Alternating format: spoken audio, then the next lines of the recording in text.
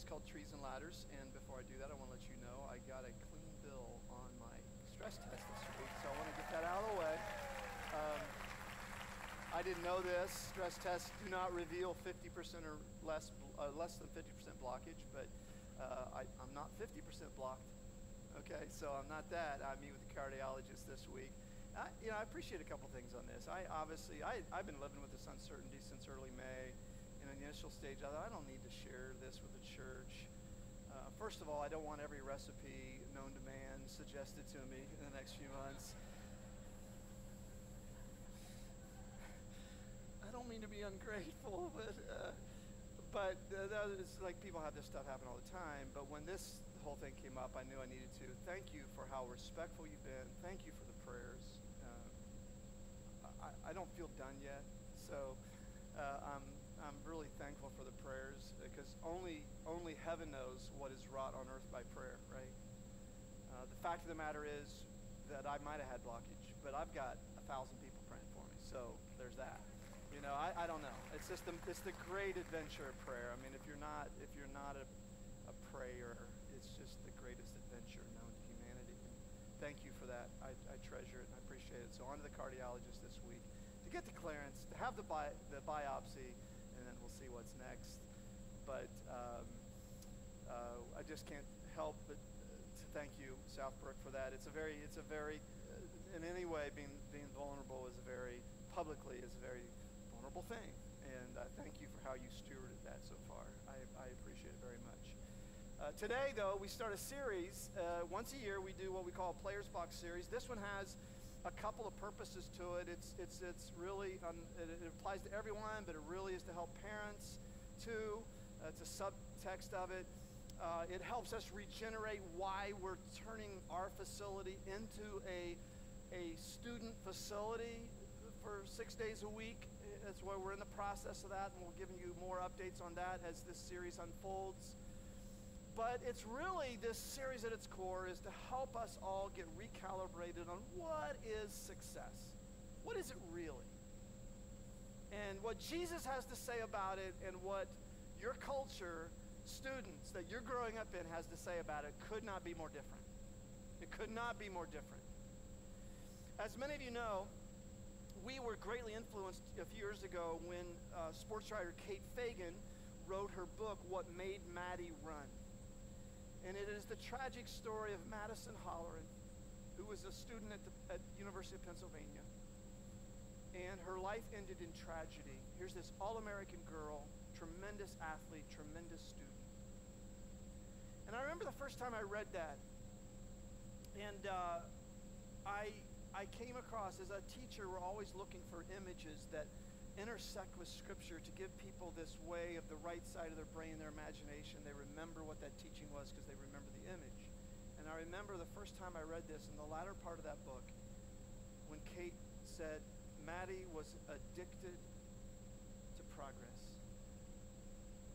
To the idea that her life would move in one vector, always forward, always improving, as opposed to the hills and valleys, the sideways and backward and upside down that adults eventually learn to accept as more closely resembling reality. Much of young adulthood is presented as a ladder, each rung closer to success, or whatever our society has defined as success. Perhaps climbing the ladder is tiring, but it is not confusing. You're never left wondering if you've made the wrong choice or expended energy in the wrong direction, because there is only one rung above you. Get good grades. Get better at your sport. Take the SAT. Do volunteer work. Apply to colleges. Choose a college. But then you get to college, and suddenly you're out of rungs. All these rungs you've trained to climb.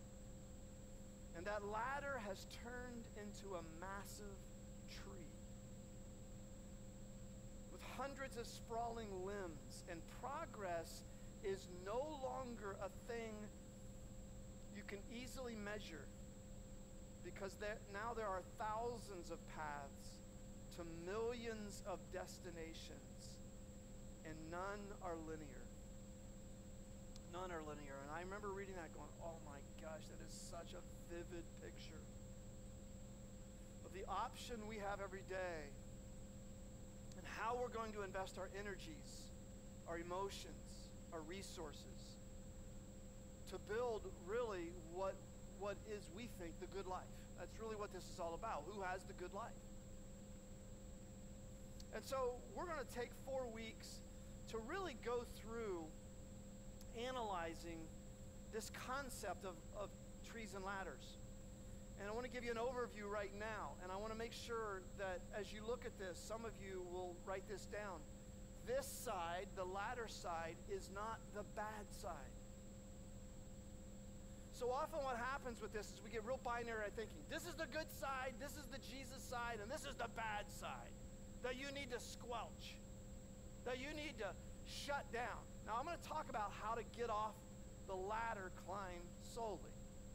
Well, but before I say that, I want you to see this side is necessary. What I'm trying to say is I don't want any 16-year-old boy out there going, I heard Charlie say I don't need to work hard in school. That's what I heard him say this morning. like ditch the ladder. This is really important. And one of our writers that many of us love, Richard Rohr. Richard is a Franciscan priest, and he wrote a book called The Immortal Diamond, in which he talked about the false self and the true self. And he makes a delineation that's really important in this subject matter. Ladder climbing is about the false self. It's about the ego.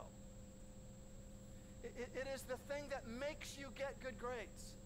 It is the thing that makes you practice hard. It is the thing that leads toward achievement. That's not a bad thing. It's just not your soul. It's not your soul. That's your true self. That's the part of you that is immortal. That is the part of you, the diamond that's being fashioned in the heat and the time and the pressure of life. A diamond is just a piece of coal that stayed on the job. That's your soul. That's your soul. And so one of the things that we'll learn through this is just know, hey, get those grades. Work to get a good ACT score. It's just not your soul.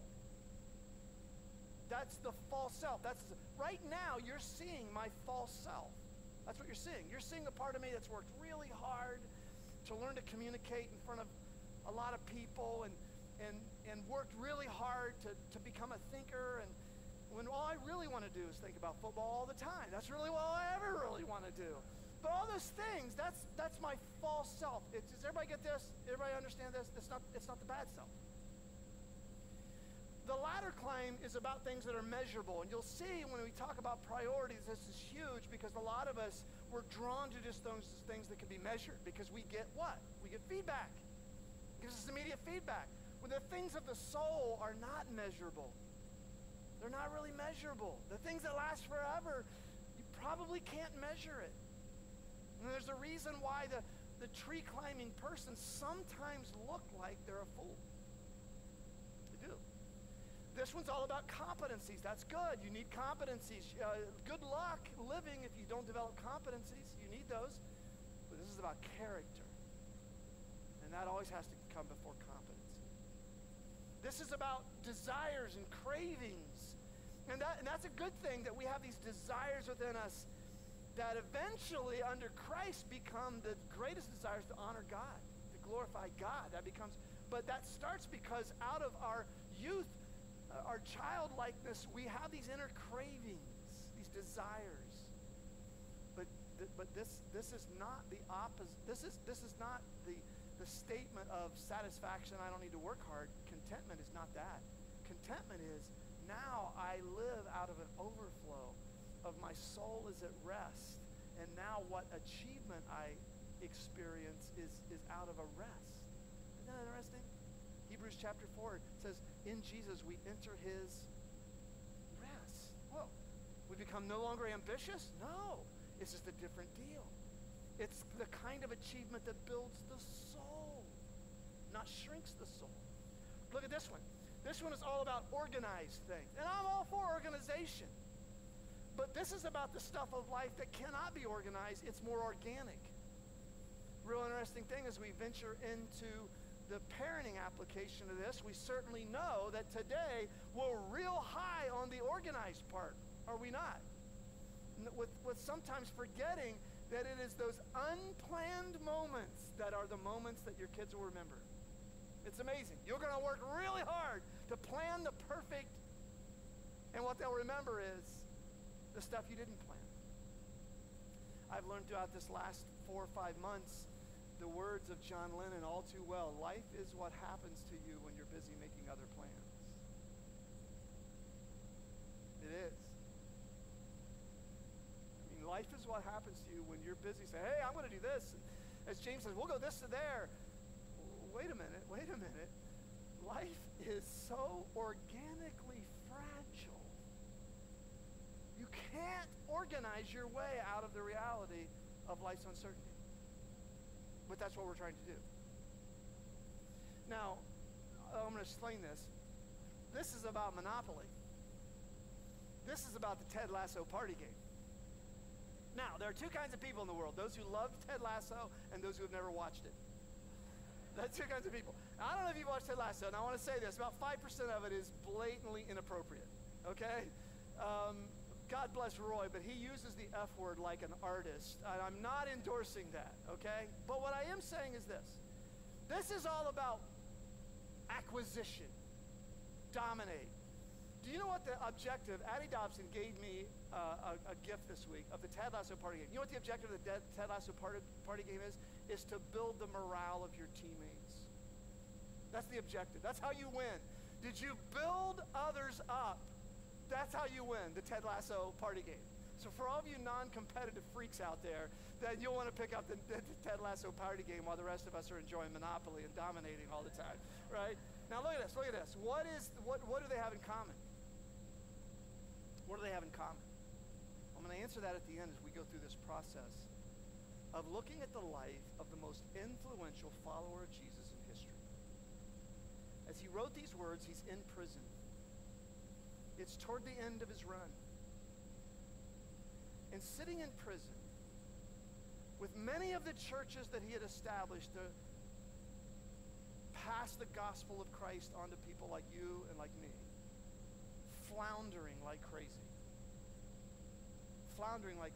He writes these words. He says, no, you Christians in Philippi, the city of Philippi, I want you to know that what has happened to me, brothers and sisters, has actually served to advance the gospel. Now look at this statement. He's in prison. That's not exactly what he thought was going to be the trajectory of his life when Jesus tapped him on the shoulder and said, you're going to be my instrument to the Gentile nations. You're going to be the way the gospel reaches the United States of America in the year 2022. It'll start with you, Paul. That's essentially, we would not be here without it. And he's in prison. Was there a miscommunication in heaven somewhere? What did I do something wrong? That here I am in prison. Now. We know that because he was in prison, this achievement-oriented, ambitious personality, it's easy to say, as ambitious as any person Jesus ever tapped on the shoulder, that he would find himself in prison, and that's what made him write letters that make up most of the New Testament. Isn't that amazing? When I hear people say, well, I'm a preacher, but I don't preach Paul's stuff because I don't know about Paul's stuff. Oh my gosh. These writings are the most influential scripture ever written. The Holy Scriptures.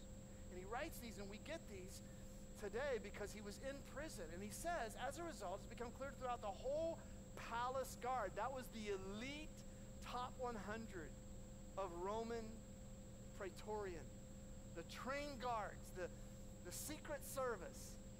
It has become clear to them and everyone else that I'm in chains for Christ. And because of my chains, most of the brothers and sisters have become confident in the Lord and dare all the more to proclaim the gospel without fear. Paul, if we hadn't watched what you did with your faith while in prison, we wouldn't know what it is to be bold.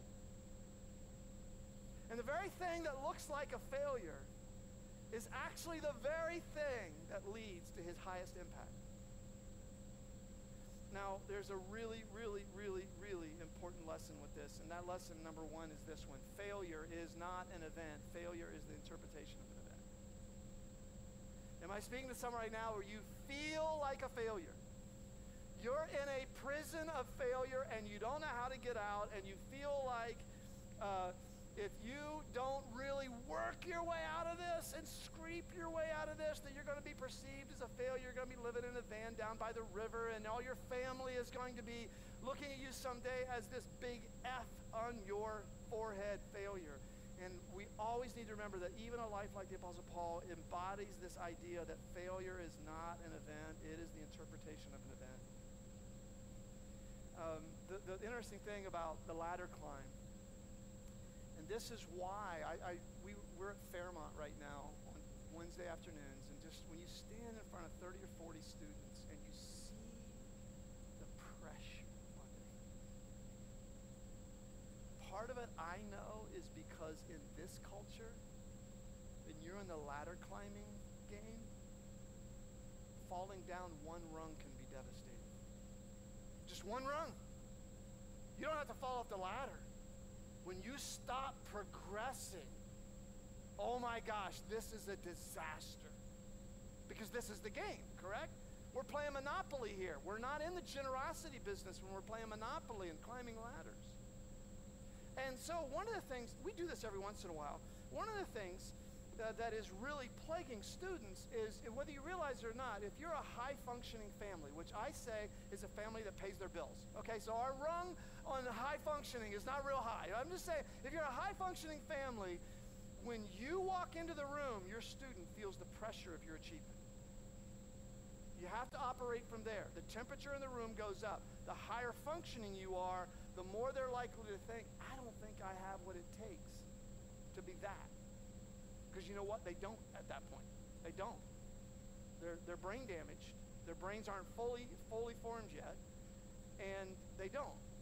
And so one of the things that is really important to do is what we do around here every few years. I think it's been 4 or 5 years since I've done this. Is we do a mass confession on failure. So here's what we're going to do. Students, I want you to watch this. I'm going to give categories, and whenever you failed in this category, I want you to raise your hand and hold it up till the end. Okay? Here we go. Any of you ever fail a test? Ever been cut from a team, failed an audition, fired from a job, didn't get a job you applied for, you desired a promotion and didn't get it, ever blown an assignment, missed the critical play at the end of the game, if you've ever said the wrong thing at the wrong time, eaten with the wrong fork, if you've ever experienced moral, athletic, academic, social, financial, vocational, relational failure of any kind, raise your hand right now and hold it up. Turn to the person next to you and say, welcome to the failure club.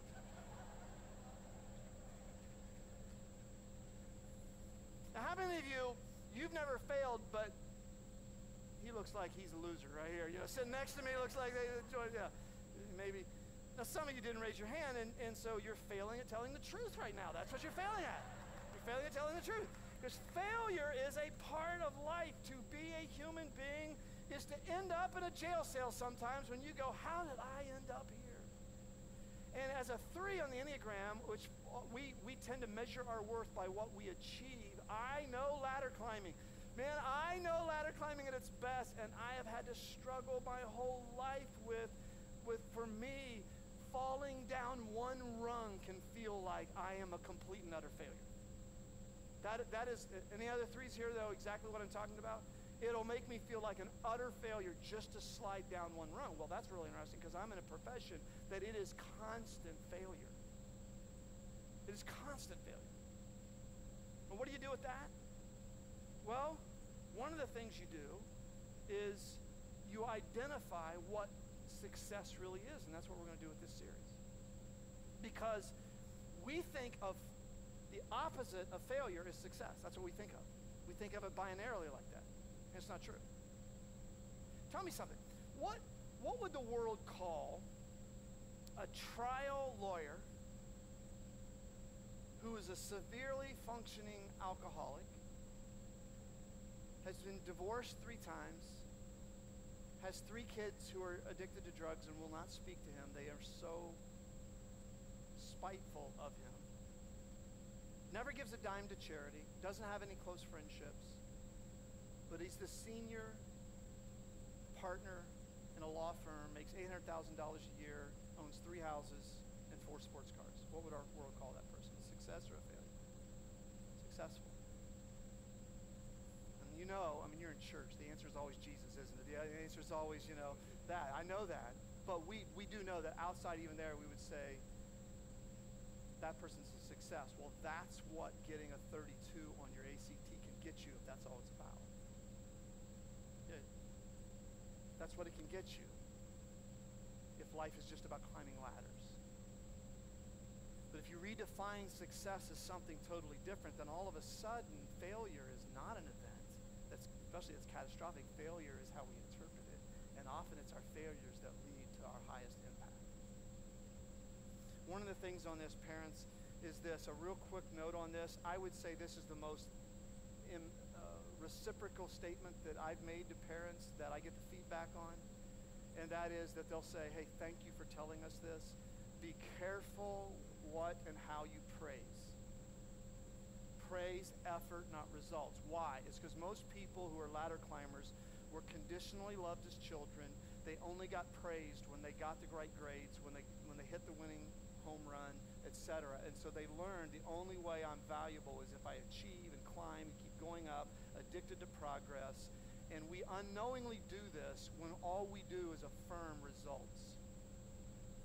And so one of the things on this comes from Carol Dweck, I didn't make this up, is she said, make sure you praise effort. Because in the end of the day, a grit is the only talent that matters. How many of us have seen talented people who didn't achieve a thing because they didn't have grit?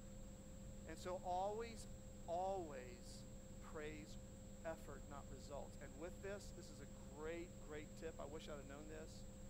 Try not to say, I'm so proud of you. Because that just builds in. When you do something right, that makes me feel good. Try to say, you should be proud of yourself. Because that tells them that their grit is something that they can control and that really matters in the end anyway. Here's another lesson. You can step off the ladder climb at any point. Has anyone ever told you this? Parents of children living into what one of our people calls the road to nowhere, youth sports. The road to nowhere.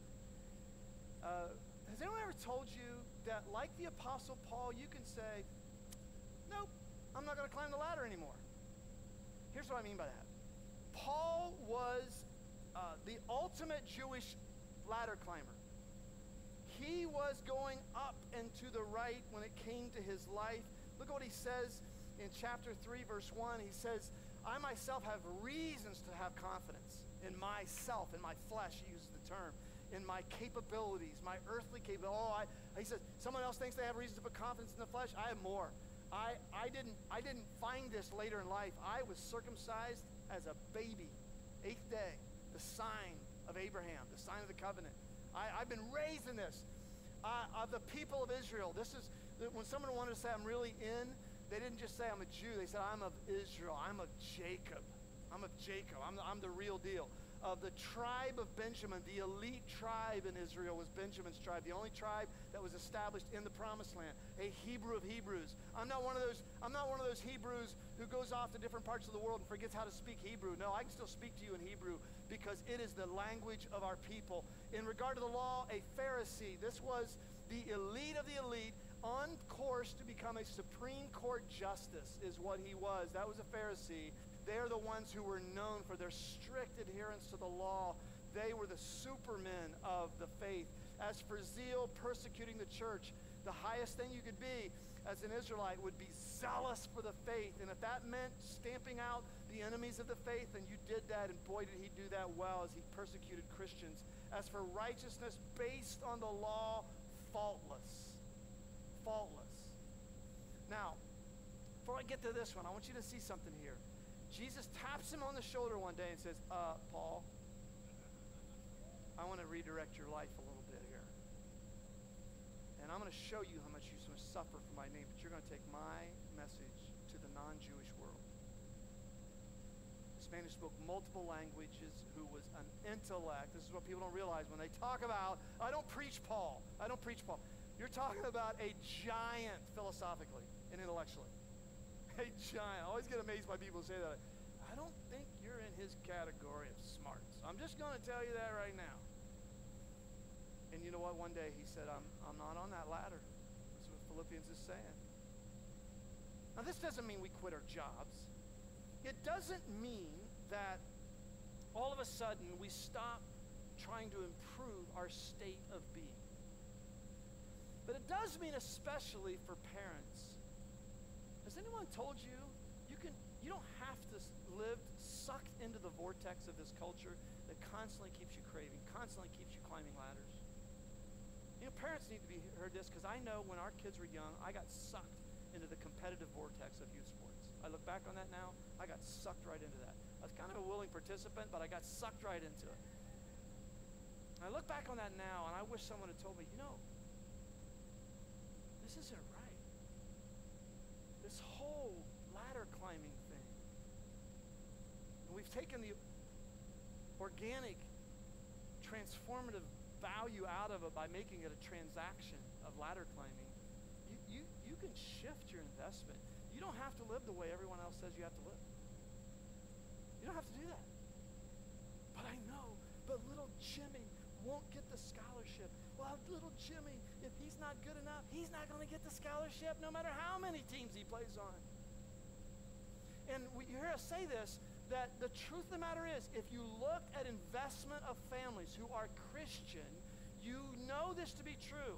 They are more investing that their child make it into Harvard than heaven make it into them. That actually is what gets their heart pumping.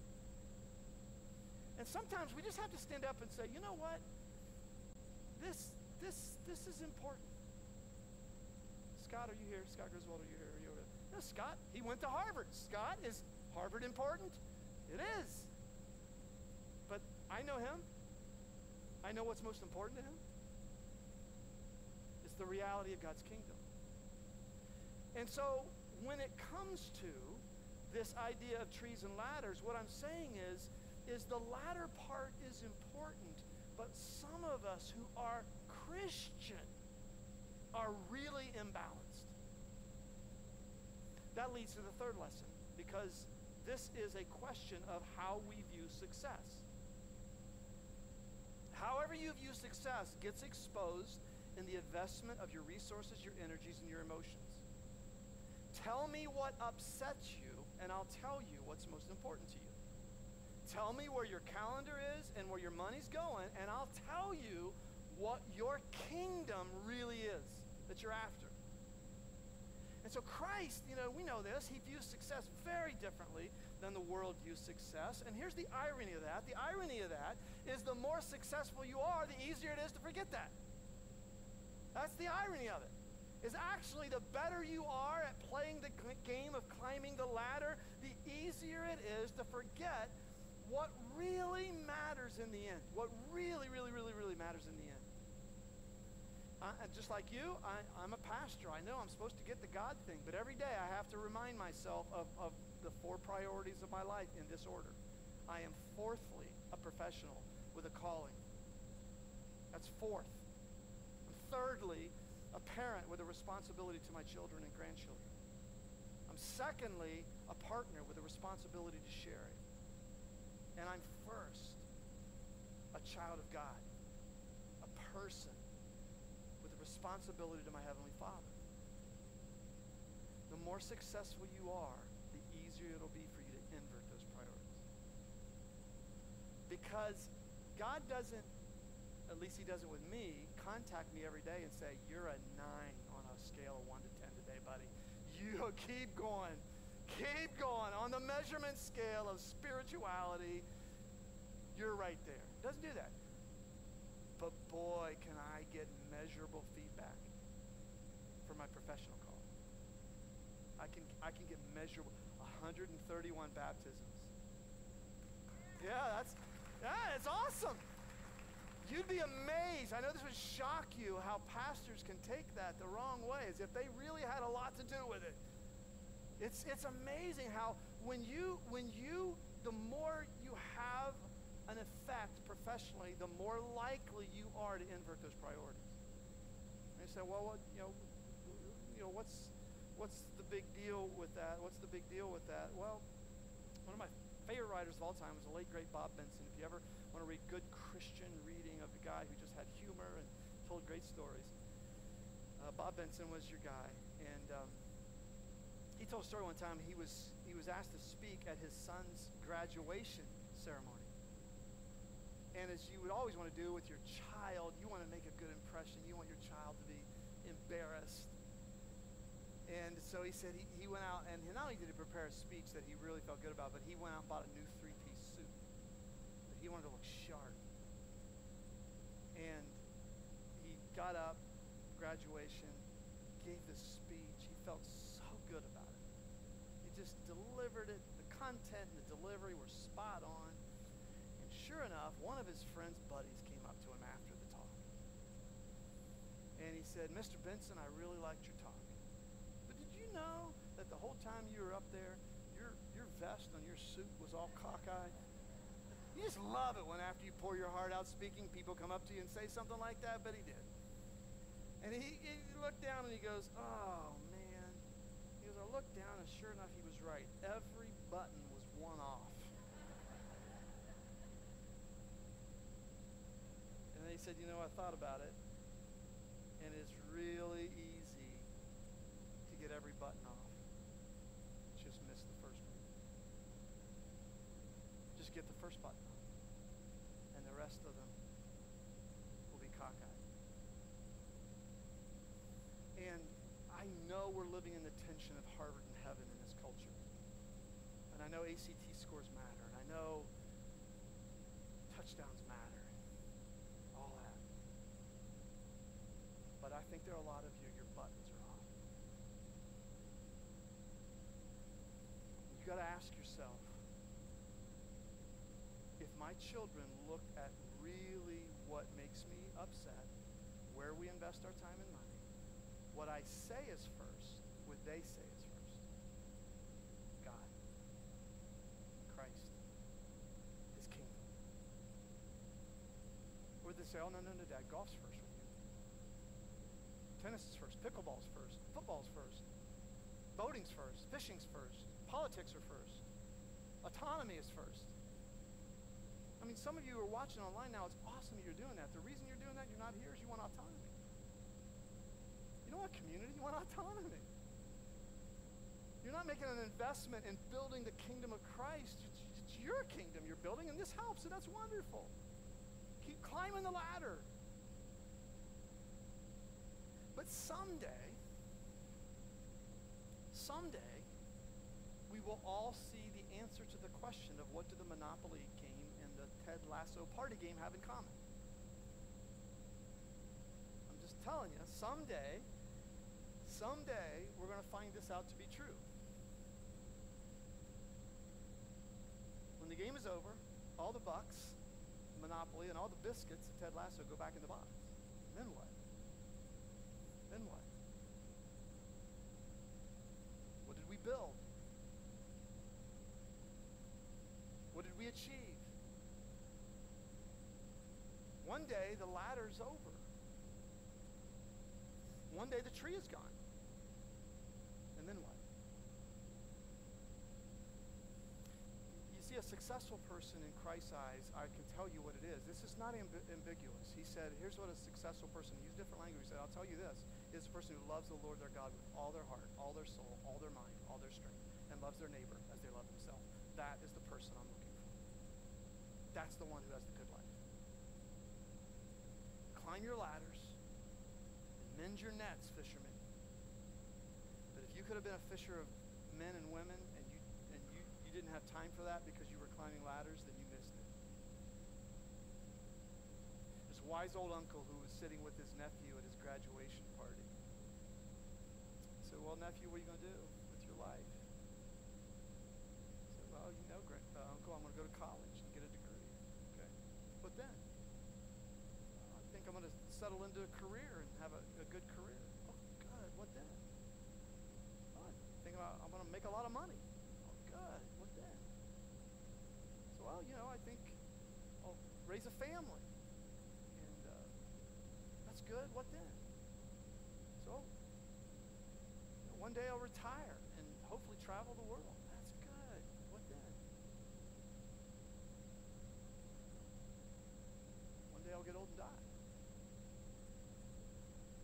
What then? And the nephew couldn't answer the question. I'm just telling you, climb your ladders.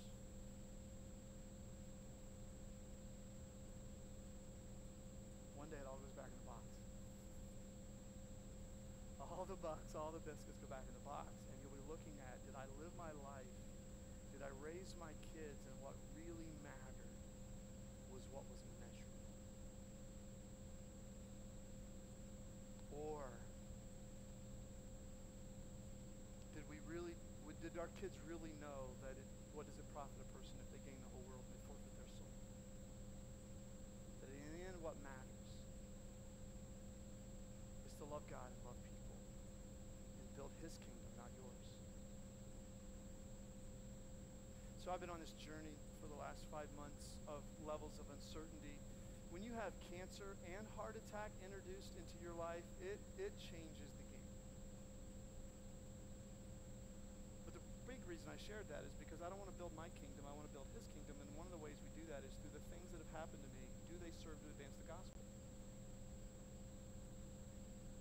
And I want to lead into communion with this. Because of all the songs that I've reconnected with through my wrestling with God through this, the number one point of today, I love God and I love people more than I did 5 months ago. I do. Okay, good. And the song that I keep listening to every morning in my solitude is an old song called The Deep, Deep Love of Jesus. And I'll try to get through it. But we've had some really good solitude through this music. Oh, the deep, deep love of Jesus, vast, unmeasured, boundless, and free, rolling as a mighty ocean in its fullness over me. Underneath me, all around me, is the current of his love, leading onward, leading homeward to thy glorious rest above. Oh, the deep, deep love of Jesus, 'tis a heaven of heavens to me, and it lifts me up to glory, for it lifts me up to thee. Oh, the deep, deep love of Jesus spreads his praise from shore to shore, how he loveth, ever loveth, changeth, never, never will. And of all the things I could tell you today, gang, what the things that happen to you, may they draw you to love God more and love people more.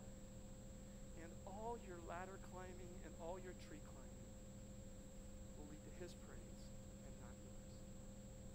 Amen? Amen? Yeah, let's pray. So, Father, we thank you as a church. We've had an emotional month on so many levels, not the least of which the amazing experience of last Sunday, of watching the reenactment of the death, burial, and resurrection of Jesus.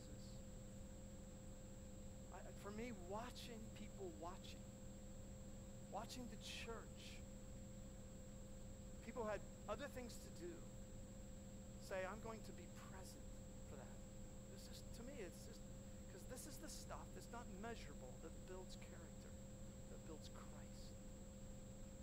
And today, of all the things we could say about ladder climbing and tree climbing, may today, the deep, deep love of Jesus capture our hearts and souls, because we'll never need another sermon on ladder climbing if that happens. In Jesus' name, everyone said, amen. Have a great week.